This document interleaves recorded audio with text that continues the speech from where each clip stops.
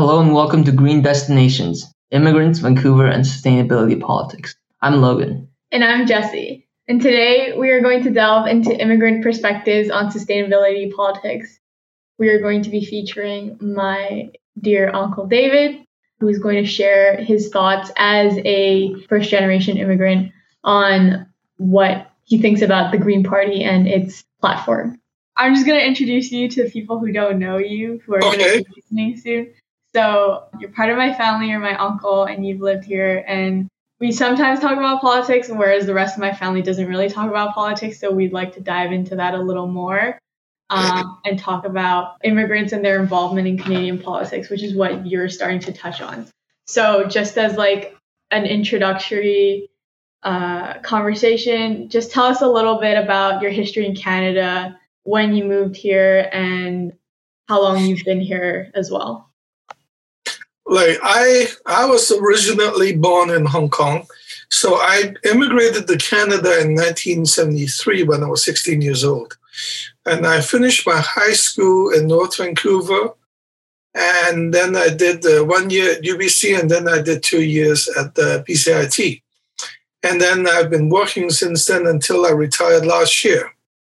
So I got a diploma in marketing management. Okay. And I worked when I first graduated, I worked for the Hudson's Bay Company. And then I got laid off because in 1982, the business just fell off the market. And they laid off a lot of people. So I went back to school to finish my degree at SFU. And halfway through that, and I was hired by London Drugs. So, and then instead of finishing my degree, I started working for London Drugs until my retirement. I'm a little bit different than most Canadian or Hong Kong Chinese who immigrated to Canada. Because my brother lives in North Vancouver, and I moved to live with him. And North Vancouver at that time don't have a lot of Chinese. Like in my high school, there were maybe 3 Chinese, and all 3 of them are Canadian born. So they're not Hong Kong Chinese.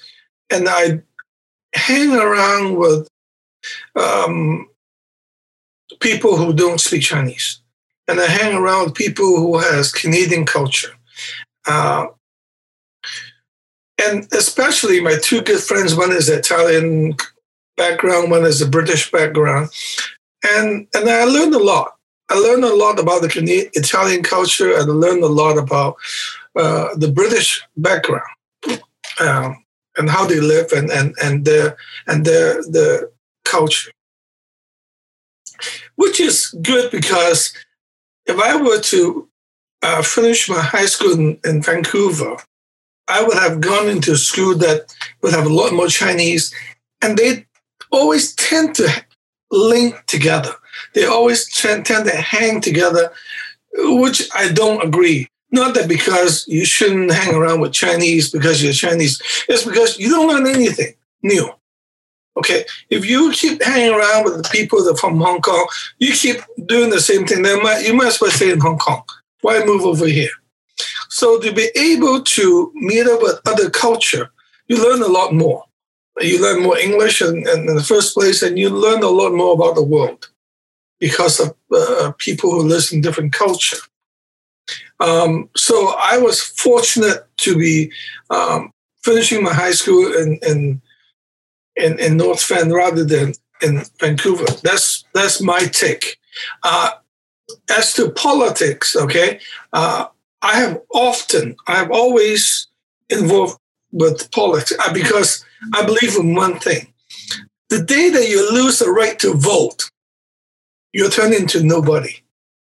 So since I have been able to vote, meaning once I got my citizenship, I am allowed to vote federally, I have never missed a vote, okay? I have never missed a chance to vote, and I'll never give that up because to lose that, you lose your right. To lose that, you stop being a first-class citizen, you turn into a third-class citizen because you have no right to the politics. You have no right to who runs this country. And at that point in time, they can treat you like anything. So but I found that a lot of new immigrants, first of all, they don't spend the time to look into politics, to understand it, to find out more, and to discover what the government can do, what the government cannot do for you. So they just say, oh, everything is fine. So I don't have to vote. Other people can vote. As long as I get employed, as long as I make money, I buy my food and everything, I get my house, that's okay.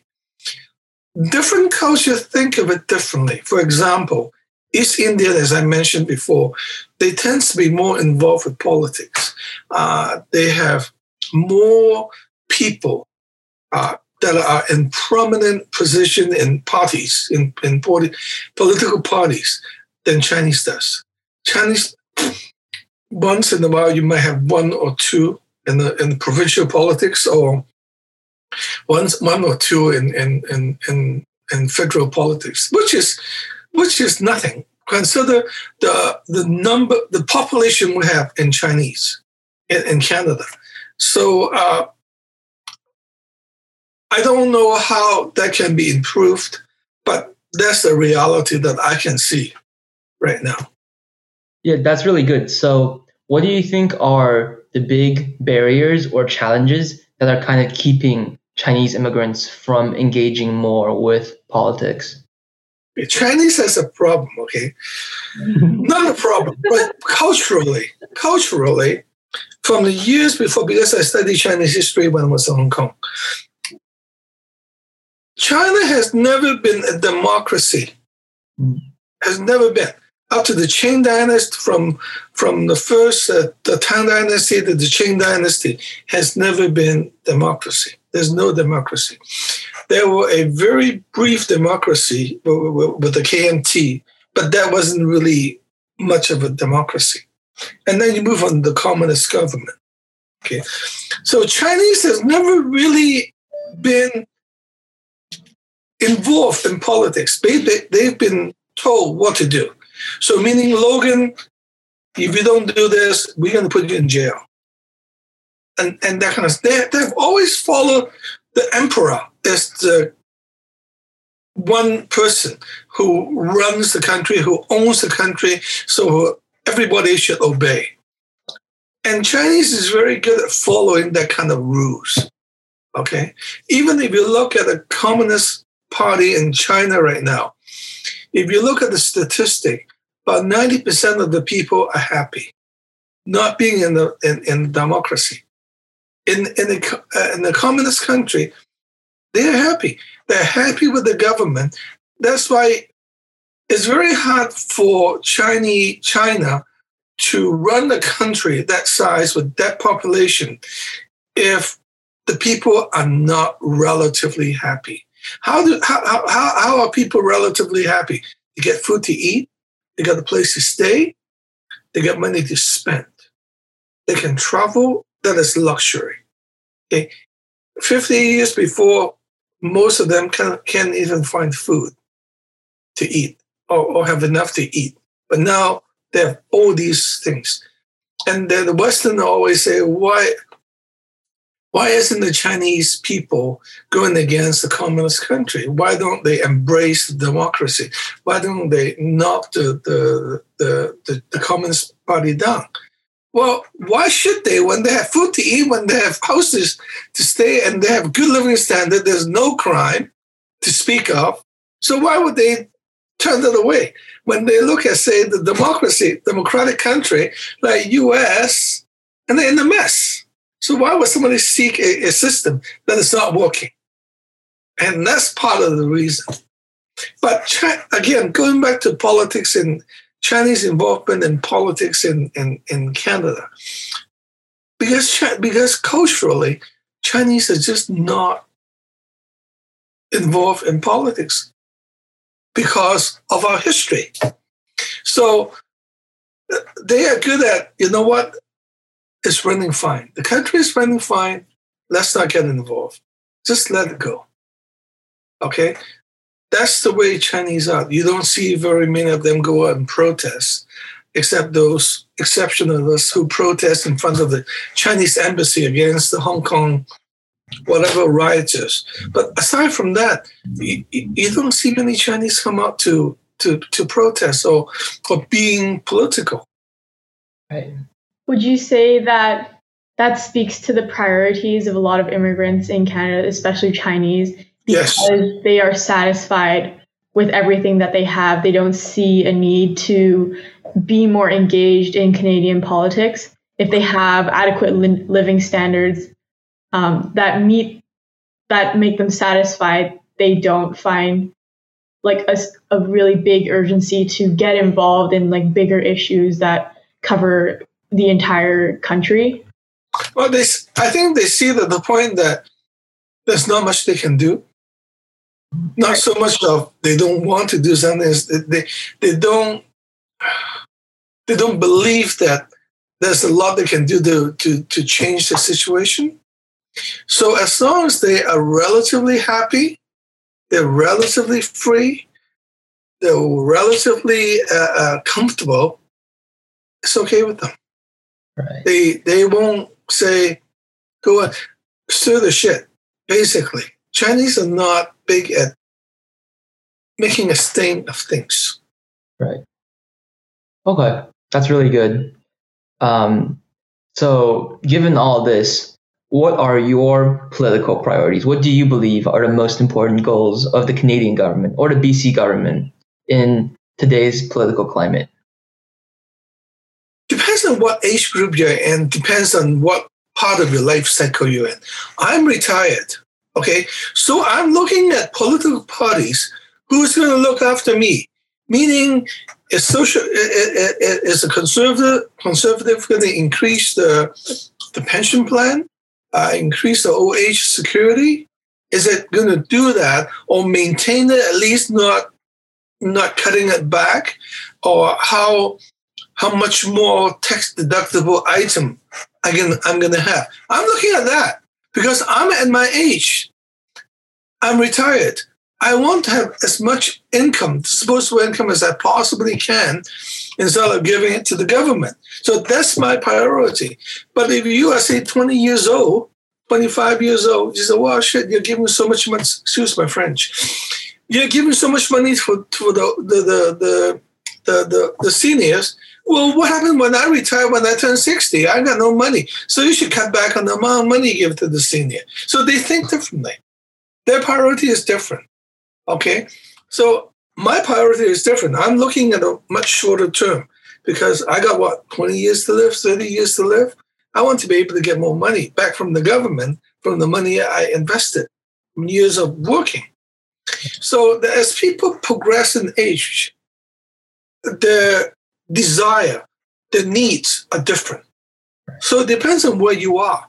But that's why I tell you, at my age, my pension, my old age security, my deductible are very important to me because I need to be able to survive with the money I retired with.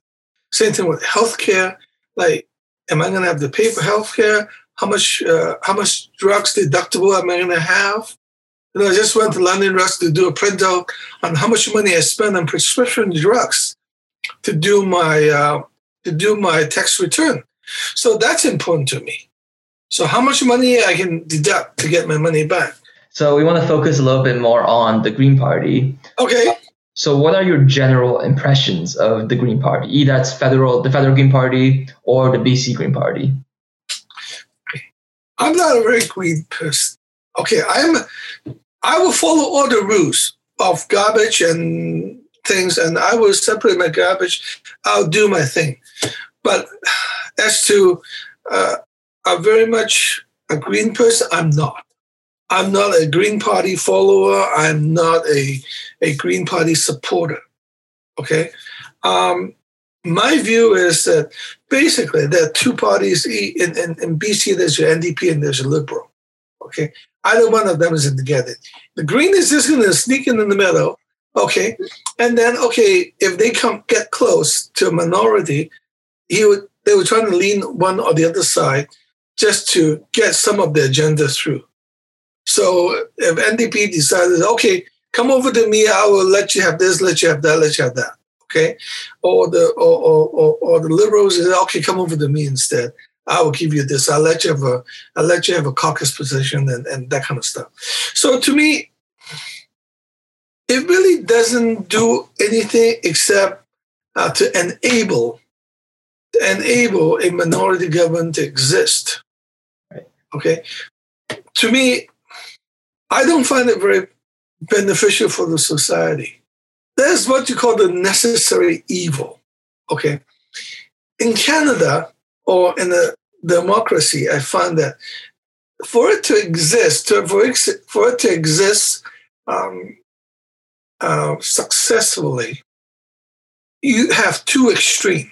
Okay, you have your liberal, who is one side of the extreme, and then you have the conservative. Okay, you're liberal and basically NDP are the same, pretty close to the same thing. Okay, so the conservative really doesn't exist in BC. So you have two polarities that pull, and hopefully, because of the pull, we ended up in the middle. Okay, so we're neither too far left or we're not too far right, and that's how it has been going for the last so many years that I know, in the federal or in the provincial. Okay, everybody is trying to get into power. That's the important thing. Okay, they lie, they cheat to get into power.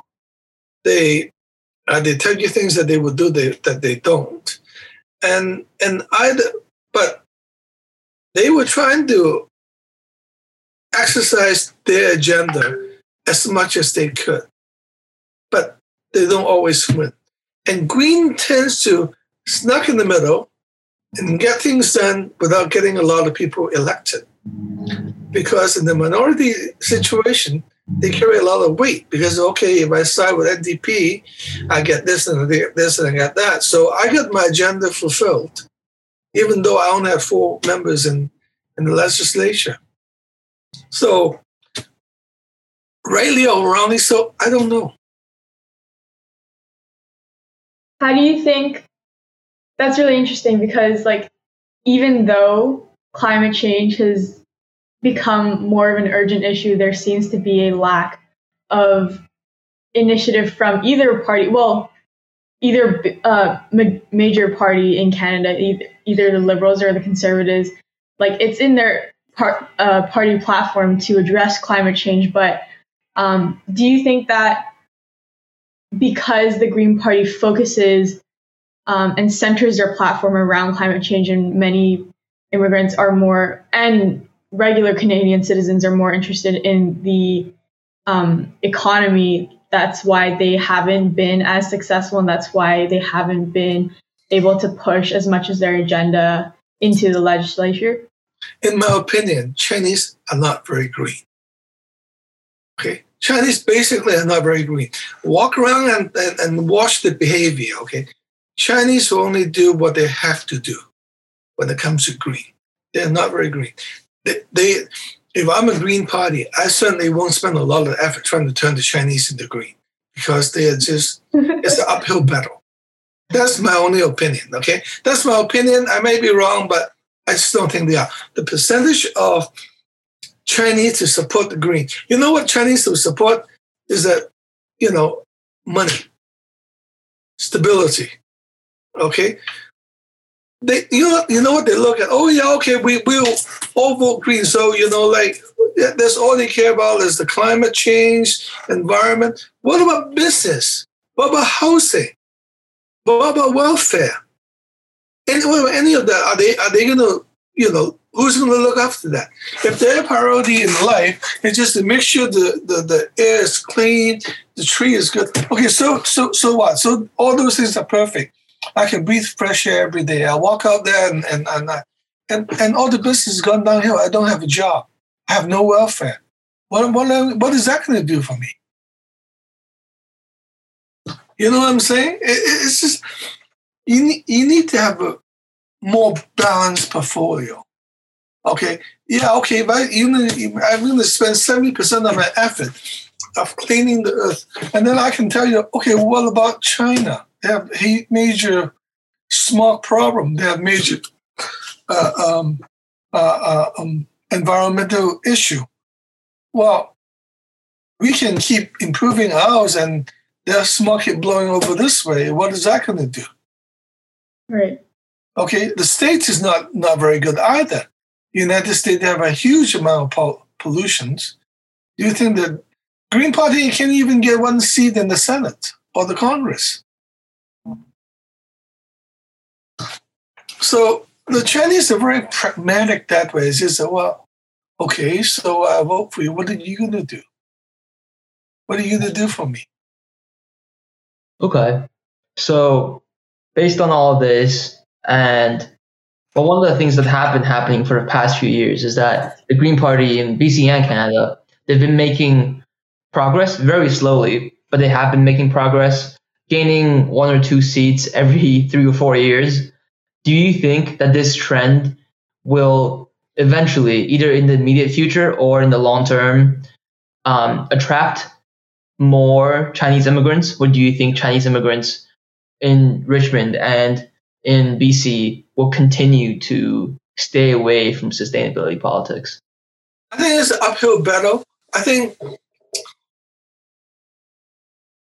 your marginal gain for the effort you put in is not there. Right. You know, you hear what I'm saying? From the amount of effort you're trying to recruit the Chinese into the Green Party, and your actual result, I don't think is there. I don't think you would, like if you say if you put an effort of 10 to trying to gain 10 new Chinese Green Party person, okay, the same effort you can probably get 20 white guys out there. So I'm not so sure you would spend that kind of effort into getting that kind of support, that kind of result from the Chinese community. Because, first of all, the Green Party isn't well moneyed. They don't have a lot of money. They don't have a lot of lobbyists who give them a lot of money to help expand the party. With the little they've got, I certainly wouldn't spend the money in Chinese. I don't think I would go for the population that's more susceptible to my thinking. Certainly not the Chinese. For sure. That's my opinion. Yeah.